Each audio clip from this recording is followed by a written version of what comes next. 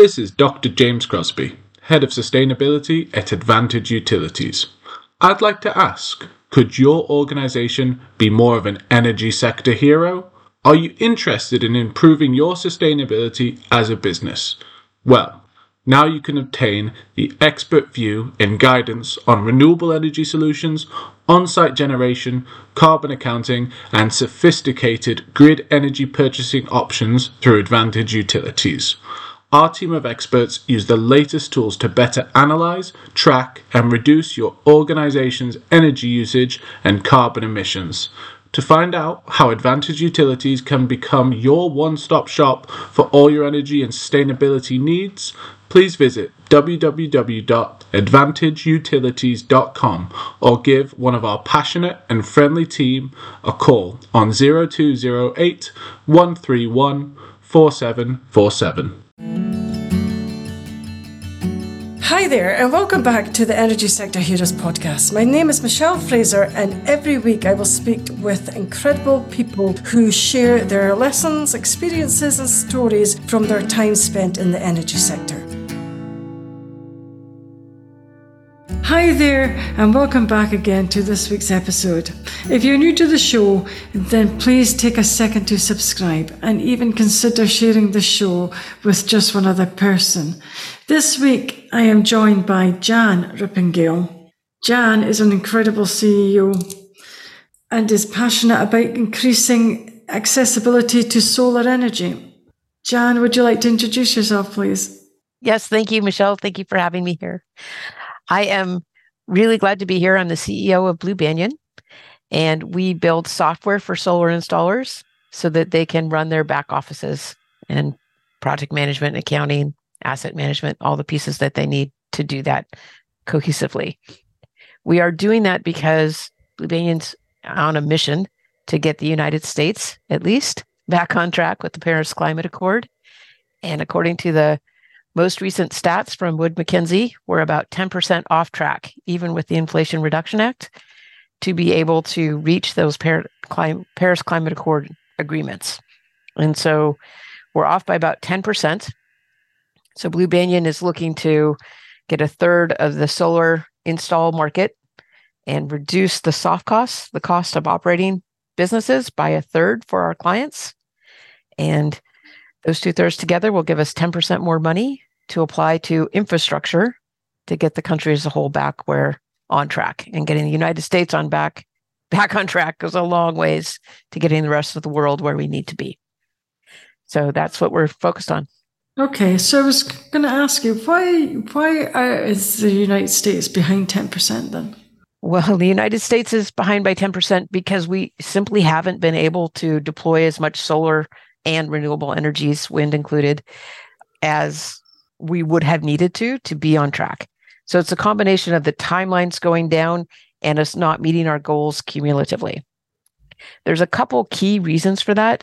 One is that the technology is really rapidly evolving, but no one really looked at battery technology, which is essential to mitigate how to get the consistent delivery of energy that you get from oil and gas. No one really focused on the battery technology until the electric vehicles started coming in and demanding it. And the electrical vehicle standard for the battery technology is much, much higher than is necessary for home or industrial battery technology use. So they were really focused on lithium ion, and lithium is a rare metal to get. And it's only been in the last couple of years that people have expanded and thought out of the box for how we're going to address battery and energy storage. And with that, however, we've got a whole new range of possibilities for being able to deliver renewable energy consistently to the grid, which is what first world countries like the United States have come to expect. So it's a technology gap, and there was an innovation gap in there that slowed us down as a whole. Okay, so how do you propose to get back on track then? So while we had the batteries were a big innovation gap for renewable energies as a whole, the other big gap is just digitization.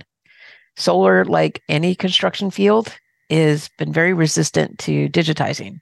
There's a tremendous amount of tribal knowledge about how to go in and make this problem work or that problem work, or work with this jurisdiction that's got this permitting quirk because Johnny likes it this way and Sally in another jurisdiction likes it this other way. So the United States has been tremendously resistant to normalizing standards across the country for how we operate, and that's required a really high level of individual touch on every single project. Europe is able to get a residential solar installed in 7 days. And the EU, for all that it may be challenging, did result in standardized technical requirements for residential solar houses, so the permitting process is an hour to 90 minutes in Europe. In the United States, it takes an average of 27 days.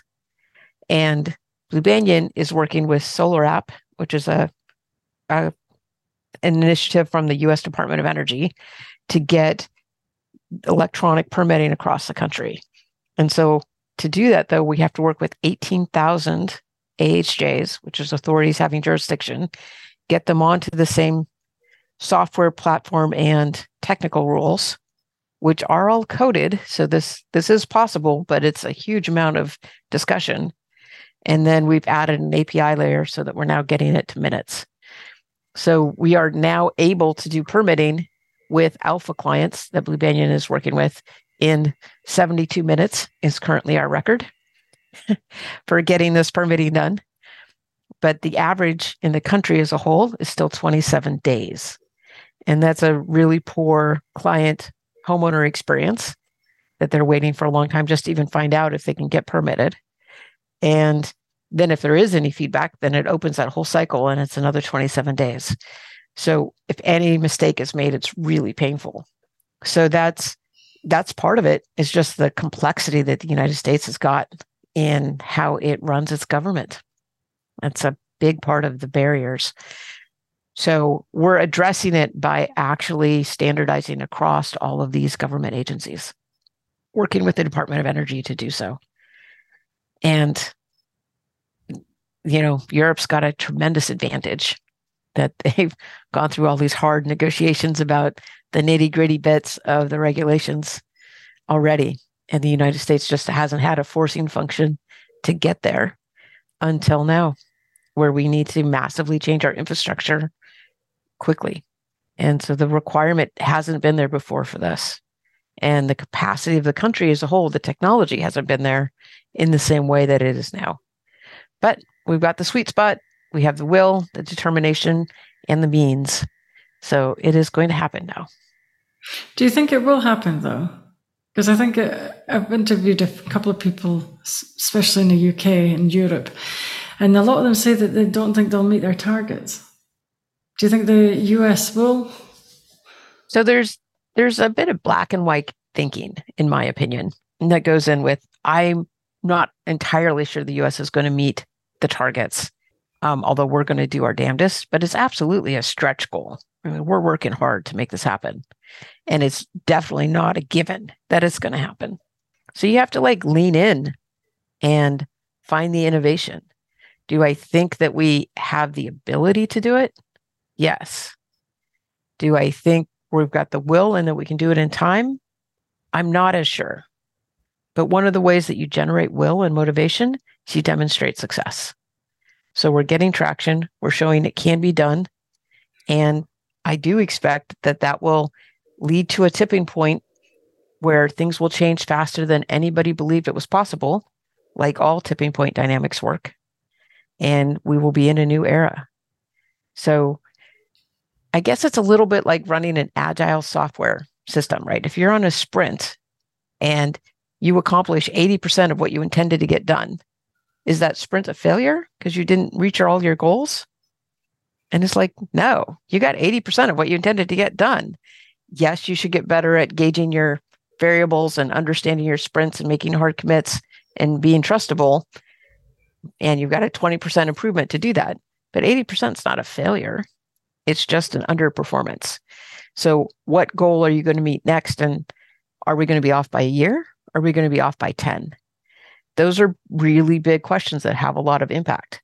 So let's say that we don't make the exact date that was set and we make it a year later. Is that a failure?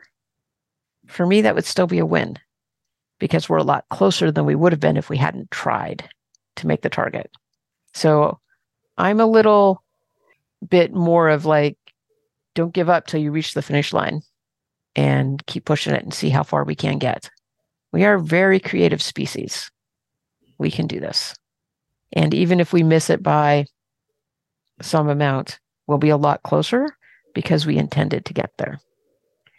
Another analogy is like if you have an arrow and you're shooting for the moon and you don't hit the moon, but instead you hit the Empire State Building, you just shot an arrow to the top of the Empire State Building. That's hardly a failure, right? It's an important improvement. Since we've introduced the Solar Success software, we have seen for the first time soft costs in mass are starting to go down. They were intractable and didn't go down at all. They're still not going down at the same rate as hardware costs, but the costs of running your business are actually starting to go down, and they had been utterly intractable before. So it is working. There are signs, but timing's always an issue. I think so too. But what do you think would be the challenges that you might face with meeting the target then? Is it just technology? Is it skills? No, the biggest challenge is coordination. It's really enrolling all of the people who are involved in these decisions to move forward in a way together. And it's enrolling them to stop nitpicking about little details and agree about the 80% that they do agree on, and let that 20% either box it so that you can get the 20% later or let it go altogether. So there's a lot of compromising and maturity from a human evolution point of view that is necessary to get this done. Also, in the United States in particular, the authorities having jurisdictions are incredibly gerrymandered. There's a lot of historical bias and history built into like the shape of each area that's getting permitted. The AHJ for the city of Houston has, if you go around the circumference, it is so complex that the circumference of the AHJ for the city of Houston is larger than the circumference of the state of Texas. It is that crazy in its design. And that's absolutely unnecessarily complex. Like, that's not adding value to anyone on any rational basis. If you were to start over and build fresh, you would never build it that way. And so a lot of this has to do with people being willing to change and let go of rigid patterns. That's actually the barrier. It's not the tech. It's not it's none of those things. It's the humans willing to change at scale with consistency across a lot of different regions and a lot of different ideas. It's a collective evolution, a coordination effort we have never done before.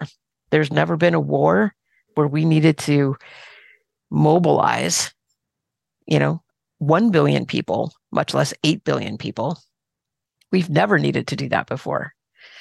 Humans haven't even needed to mobilize to the tune of like 50 million people. And maybe we've hit 50 million people, but that's about the top, I think, at World War II. And so the number of people that need to get mobilized to effectively address this is, it's at least 10% of the planet, which would be 80 million people to shift this over to where we need to go. It's a human coordination challenge, management challenge like we've never had before. And it's well within our capabilities to meet this. We have worked on these. We've got organizations that have figured out the tools, and it's just applying it and getting that innovation to be distributed across the whole pyramid from the top all the way through to the bottom. And that's going to be how we solve this problem, is that the best of that privilege of those management insights and all the stuff that we have get distributed all the way down to the base of the pyramid so that everyone can get mobilized similarly. It'll happen. Timing is a question. but it's required for survival. So is it actually going to happen? I think it would. I think it will happen. I think you are correct. But with one of your challenges, you were saying it's to do with the people letting go of the 20%. I mean, a lot of people don't like change, and a lot of people don't like to change themselves. Do you really think that they're going to be able to move forward quick enough to not really think about the 20% that you need to overcome to move this forward? Okay, so I'm going to give you a secret. You really need all of them to change their behavior, but they're already not really deciding what they care about individually, right? They're just already meeting some goal that somebody else set them that they're used to. So we need to get the thought leaders to change. So we're resetting what the goals are, and then they can actually just adapt to the new goals. And that will be awkward enough, but we don't need all of them to fully buy into everything, but we need them to buy in more and faster than they have. And the thought leaders need to buy in more with each other than we have in the past. So there's some petty squabbling that is blocking big movements and changes. And so we need to do a little Pareto rule and pick our 80-20 benefits, pick our battles, and move this forward. We know how to do this. We just need to actually execute it day in, day out till we get through this challenge.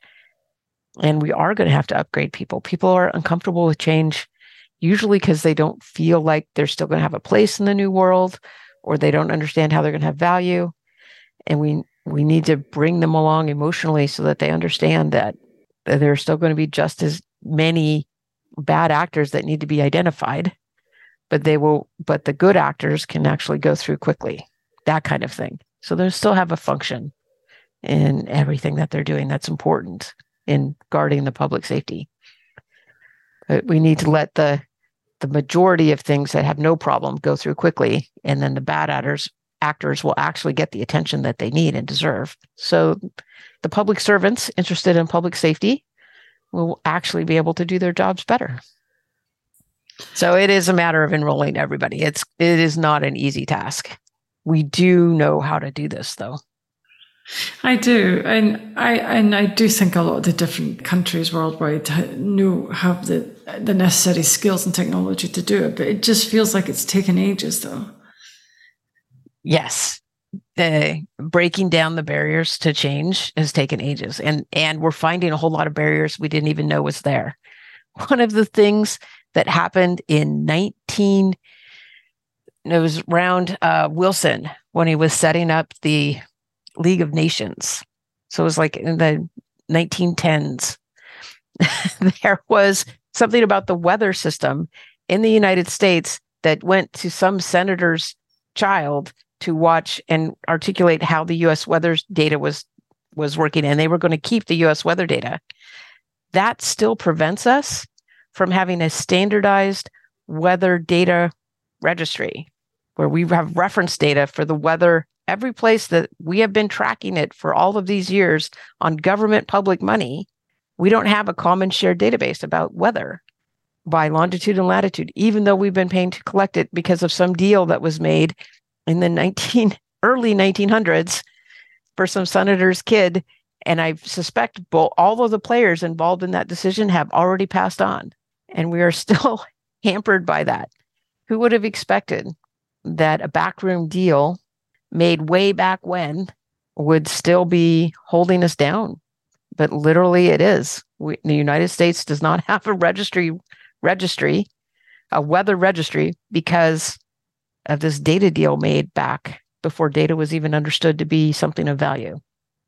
It's crazy. We're like digging through the closet, and wow, there's some really seriously smelly socks in there that no one expected we would find that still smell and have to get addressed. So we have there's this concept of technical debt when you're building software, of things that you just decided not to deal with, and then they kind of add up, and tribal knowledge basis, you kind of get around them each time so you can get something out that works kind of. And we've got the government policy debt of all of these backroom deals that have to get cleared out so that we can move forward with basic intelligence. Like, if the United States is paying to collect the data, the United States gets to keep their data and share it with whoever they want, which should be everyone in the United States or the entire world. Like, come on, people. So that seems super obvious, but we're still battling that. Okay. Do you think that the thought leaders are really going to be able to change? Because there will be some, it might be controversial, but there will be some that probably like the way it is now. So while that is true, the world isn't waiting for everyone to catch up. So one of the things that I love about being in business is that I can just decide that we're going to do it differently and do it that way. So one of the things that Blue Banyan had a trouble with was we couldn't identify which project, which residence belonged in which AHJ, because the city of Houston, it was so crazy that no human could figure out where it was. They were wrong a whole bunch of the time. And we decided to spend a summer intern on building up an AHJ registry using census files that have geometric shapes for these AHJs. And you send in an address and you use Google and you do this lat-long comparison and you say where the address is, which AHJ the address is in. And it took a summer intern to do that, which took us about $6,000. And we ended up giving the code and giving the entire solution to a not-for-profit for the solar industry. And now it's the AHJ registry that is used across the country for all the major design softwares and at least 5 of the top 10 residential solar installers in the country. Everybody references this. Blue Banyan just ignored all the rules, built the thing, gave it to a not-for-profit so that no one felt weird about using it. And the not-for-profit got supported, and everyone's got the answer to this question now. And it was a key thing to enable Solar App, which is our digital permitting solution, to know with confidence that they can submit the permits to the right AHJ, because they wouldn't have been able to move forward without answering that question. So we just built it. We didn't wait for anyone to give us permission. And it wasn't that expensive. It wasn't particularly expensive at all. Just took the willingness to do it and the willingness to share. And worked out great. So don't wait. I'm not waiting. People don't have to agree with me. We're still moving forward.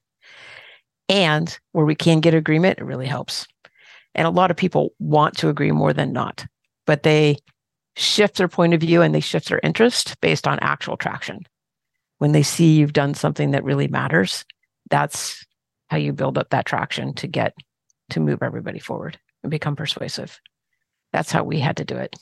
Okay, but then moving forward, persuading people to move forwards would still be quite hard, I would think. Well, once people saw how much of an advantage the users of the AHJ registry had, everybody wanted to get on the AHJ registry. Convincing didn't matter anymore. We didn't have to convince anybody after that. So natural competition in the market for the people who, because they hired people who knew where all these things were and were looking up maps and all sorts of craziness. Every single project that went on, which took 15 to 30 minutes per project to figure out. And their competition had that set up automatically and never even asked because they just knew the answer from the beginning. So that change drove it in the market. We didn't have to convince everybody. We only had to convince a few visible people. And then everybody else was like, to miss out. And FOMO took care of it for us. Gotta love FOMO. So you don't have to convince everybody. You just have to convince enough of the pyramid that the rest of the pyramid will follow. Okay. That's quite a tried and tested theory, though, because I think if a couple of them follow, I think a lot of them else will want to jump on the bandwagon, so to speak. Right. It's a first mover advantage. You have an advantage for doing it at first, but then everyone else gets the same advantage and it renormalizes. They call that the Red Queen effect. that whichever queen is doing better in a given area, she's going to have the babies and all of the queens are going to come up to that same level. And so that does happen, but there is still a first mover advantage for the people who want to go first. And we have enough partners with us that they're experimenting with the product registry is our next big project. We would like to do the weather registry, but we haven't yet figured out how to detangle from the senator's kid getting the data rights for craziness. So it's still a problem. I'm totally interested if anybody's got solutions for that. And as we move forward, the first movers benefited enough and they got it at low enough price that they want to keep playing with us. So they're happy to do our next idea and our next idea. So it is improving the industry as a whole. And we're not waiting for anybody to give us permission to do it. And that combination helps us move faster. Okay, but then if it makes you move faster, where do you see your business growing then in the next maybe 5 to 10 years then? Well, so currently we have less than a third of the installed market, and because we've been focused on residential. And so we're expecting to grow into commercial and then utility scale solar. So we're expecting to expand our market into the different levels and scales of that solar installation. And then we're interested in construction. The same problems that we've solved in solar are problems in construction in general. They're not well digitized. Their permitting is going to the same 18,000 AHJs that are crazy. And we've got a solar permitting solution, which is because it's pretty technical, but these other permitting solutions are easier than solar. And if you had a similar digital permitting process and could get permits in hours instead of, days or weeks, it would help all of it. It actually takes less energy and you get better safety because you're paying attention to the bad actors, but it takes less energy for the AHJs to do a better job. So they actually improve the quality with less effort. Customers have a better experience. So then there's more construction work happening too. Like it's all a good thing. These are just intelligent next steps. And once it's done once and people feel the benefits, then they want more. So we're fundamentally relying on the idea that people are addicts. And once they get their first hit of sugar, they're going to want their next hit of sugar. And we're hoping we're in position to provide that. That's how we're planning to grow our business. Okay. But that's quite an ambitious plan, though. Do you not think so? I absolutely think it's an ambitious plan. I believe I am measuring everything against a metric that I call genuine prosperity. And when you have genuine prosperity, you have to take all the energy that you're putting out into the world, minus how much you're consuming, minus how much infrastructure you're destroying, like bombs going off in Israel or Ukraine, minus your natural resource reserves, minus how much connections and trust you're breaking. And then that creates this pot of some of it's cash, but that's not your prosperity. Your prosperity comes from your education and your infrastructure that you've put into place that you get to benefit from for 20, 30, 50 years. Your natural resource reserves. Not only can stop depleting them, we can actually build them up. We can build soil. We can make this better. The soil is the best absorber of carbon dioxide on the planet. And we can build connections and trust. And with trust, you get speed, which enables you to build these assets that give you genuine prosperity much better. So I think our definition of prosperity is mistaken because it's pretty much equated with cash right now. And really, it's this much deeper stack of resources that makes us genuinely prosperous. And the world as a whole needs to shift to that point of view. And we are starting with energy and infrastructure. So we're touching on all of the elements of this.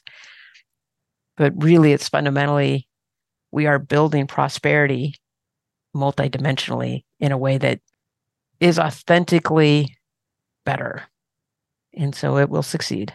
It's just a matter of time. Yeah, but then do you have the people working with you that have the necessary skills to carry out this type of work, though?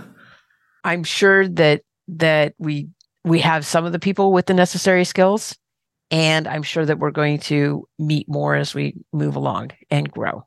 So we have some people who have run marketing campaigns and gotten companies to trillions of dollars of top line revenue, which is awesome. That's our chief growth officer, is incredible.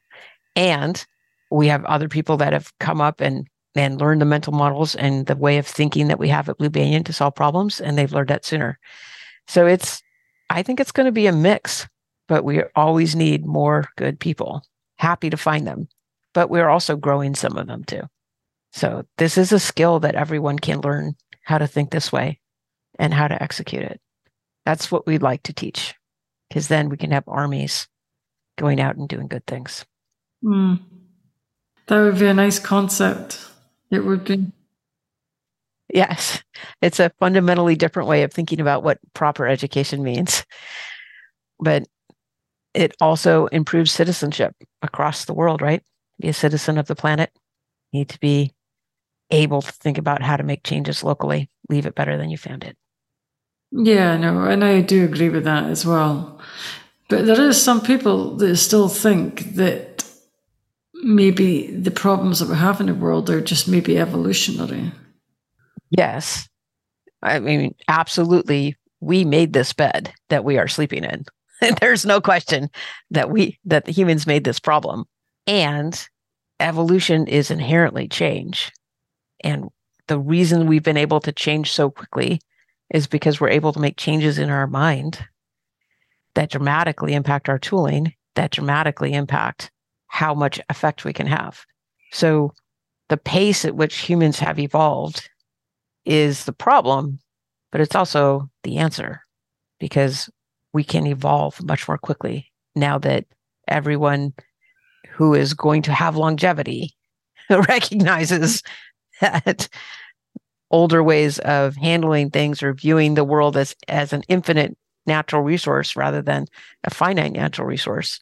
That one mental shift is taking all of this time to get the 8 billion people to realize that's the case and behave accordingly. But that's the only shift. We know how to manage finite resources. We're quite good at it, have been for years.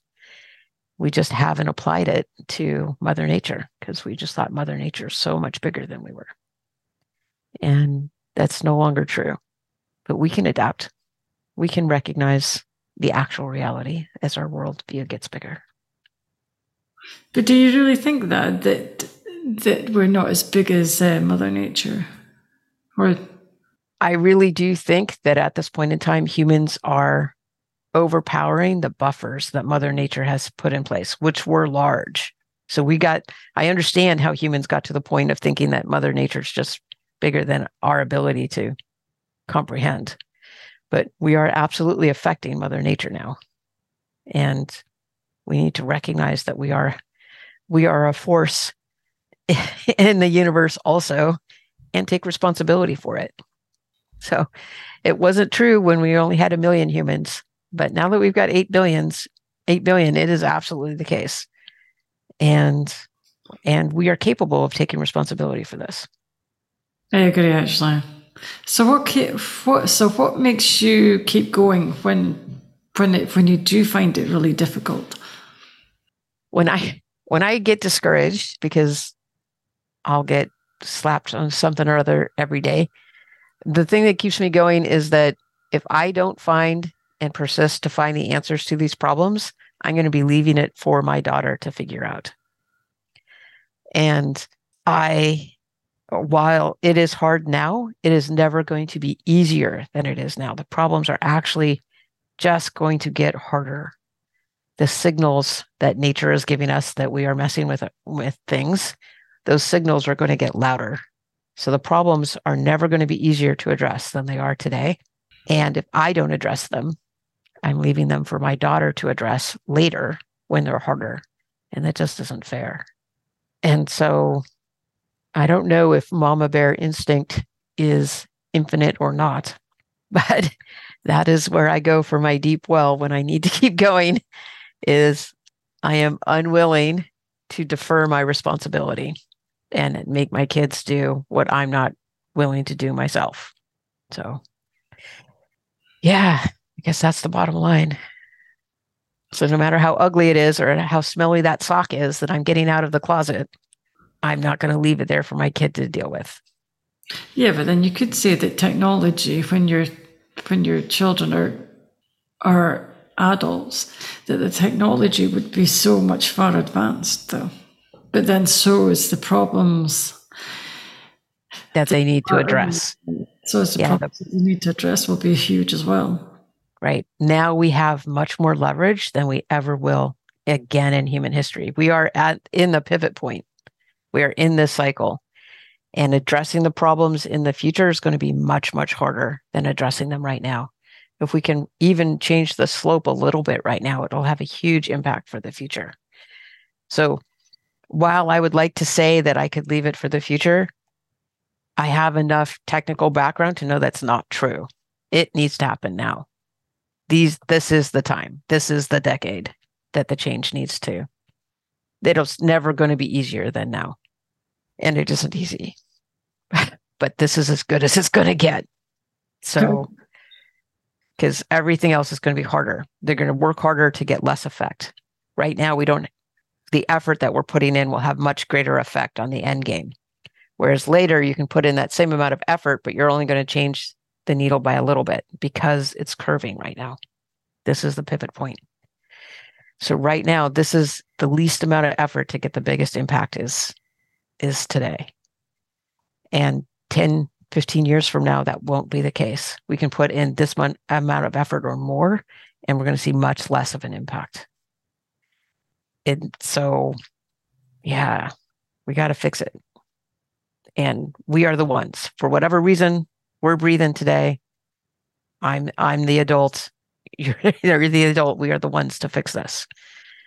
Luck of birth. We grew up in interesting times. So we are going to fix it or not. Our kids are going to suffer those answers. If we don't fix it, they're going to suffer a lot more than if we do.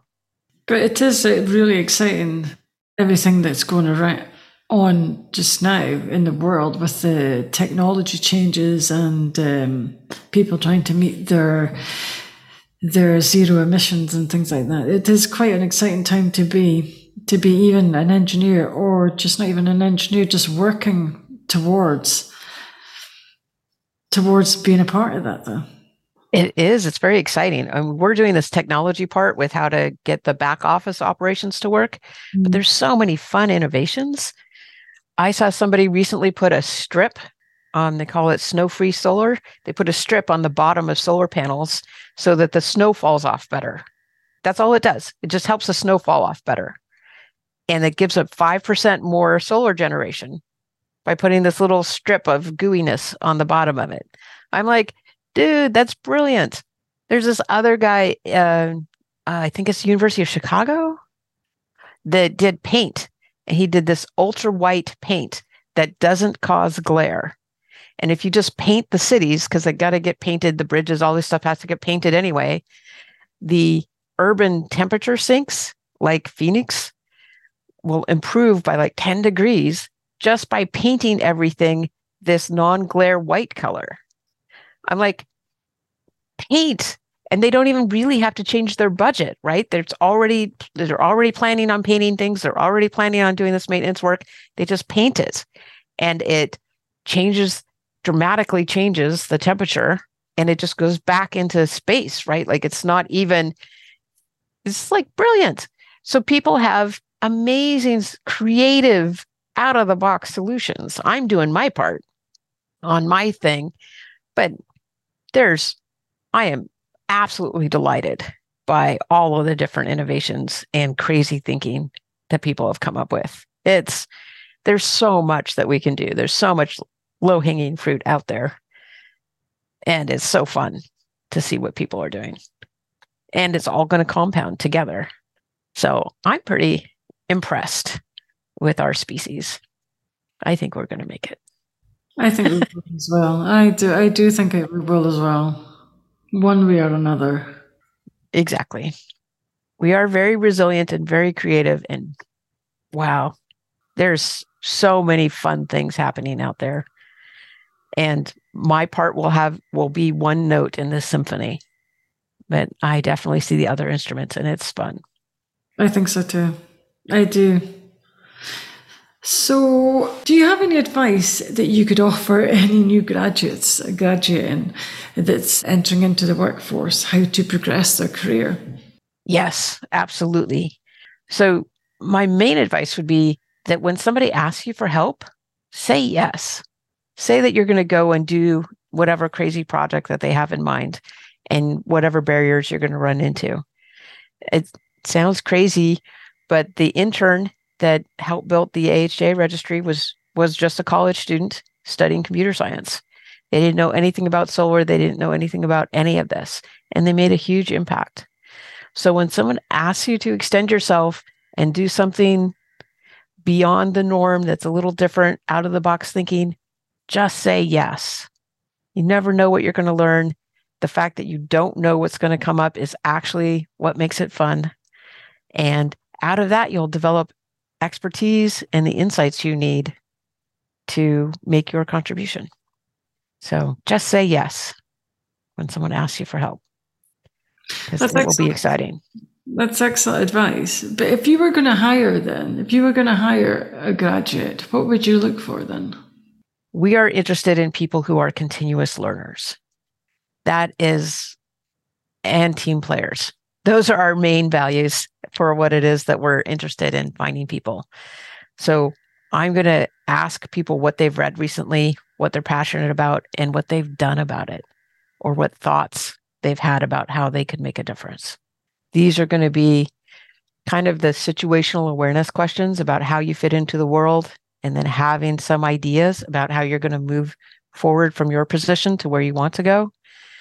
Those qualities are the ones that we are looking for to help us find captains who are going to guide our clients through these crazy waters and guide all these ships together to the other side. So we are looking for people who are able to become captains. That's what we call the people who manage our client accounts, to help navigate through the stormy waters to the other side. And so we're looking for people with situational awareness, that they understand what's going on around them and how they fit in and how they can make it better. Okay. How does your current role compare to your aspirations as a young girl? Did you really think that this is what you were going to be doing? No, I had no idea this would be what I would be doing. When I was a kid, climate change wasn't even a thing. We didn't know about it. When I was a kid, I was going to be an astronaut and then president. And so I was focused on working with NASA. And I did see the planet as a whole, even at that age. And I did intend to engage with public service, even at that age. But I had no idea it would take this form. I ended up talking with astronauts at NASA and then John Glenn, who ended up discouraging me about pursuing my career as an astronaut, which I'm really grateful for, because I then pivoted into computer science. But it would have been a very bleak career to be an astronaut at the time that I was of age to do that. So I'm really glad that I pivoted out of that.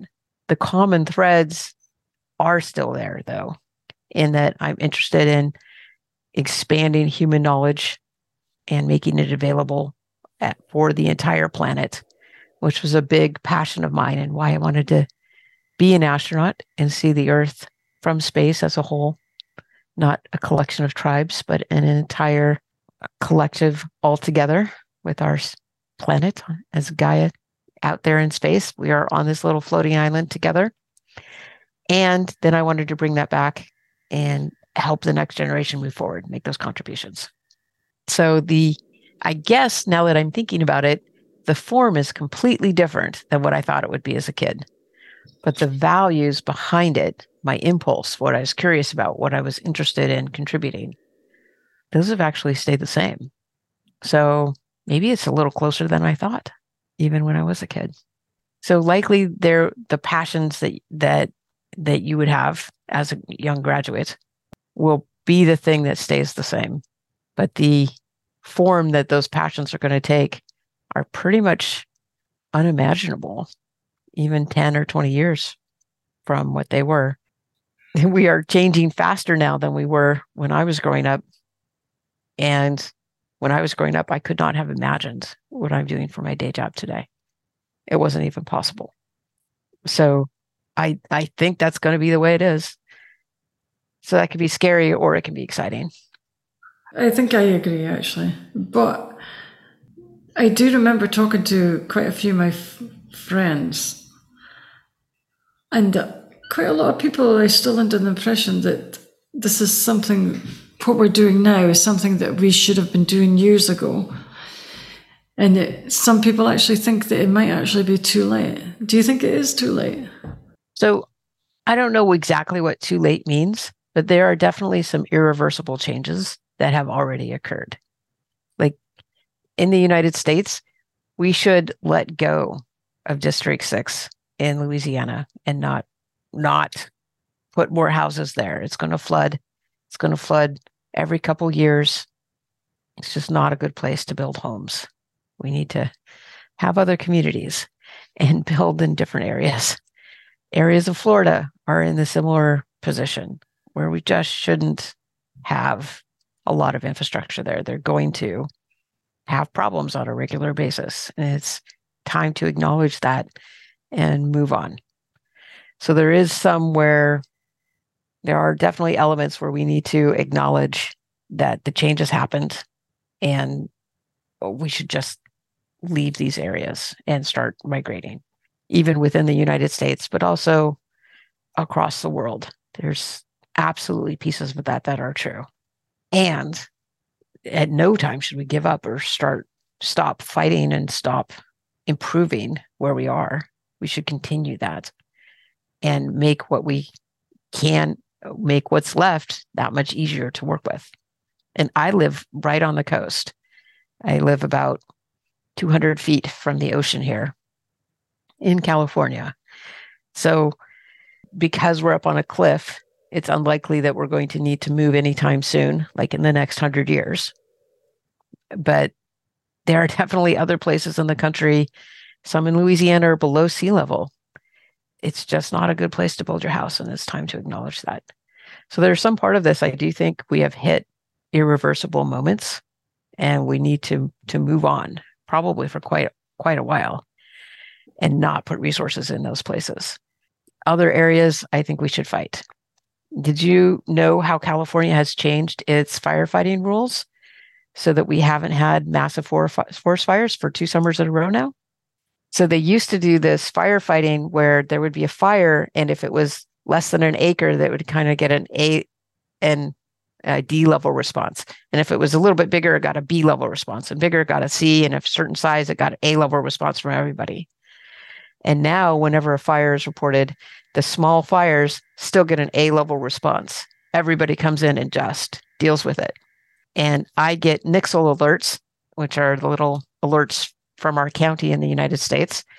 And they tell me that we have fires, like we had 7 different fires in my county this year, and they were all dealt with within 24 hours. And then there's no problem.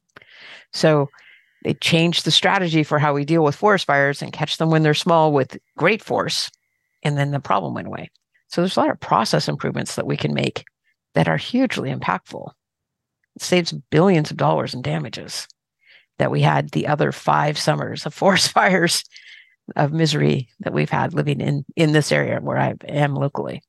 So there's some abatement that we should still do, but there's some of it where we should just like give up and move on and just recognize that we are living in a new world and acknowledge the truth. So I'm a little bit in the middle road, that we need some of both.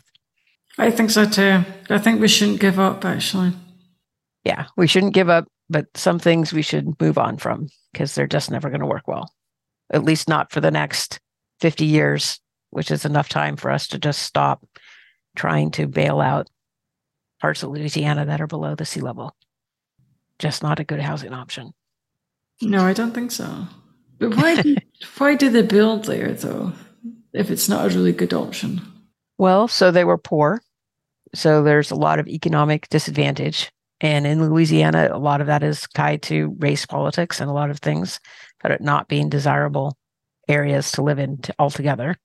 So the land was available because of those kinds of reasons. And it wasn't great to begin with, ever.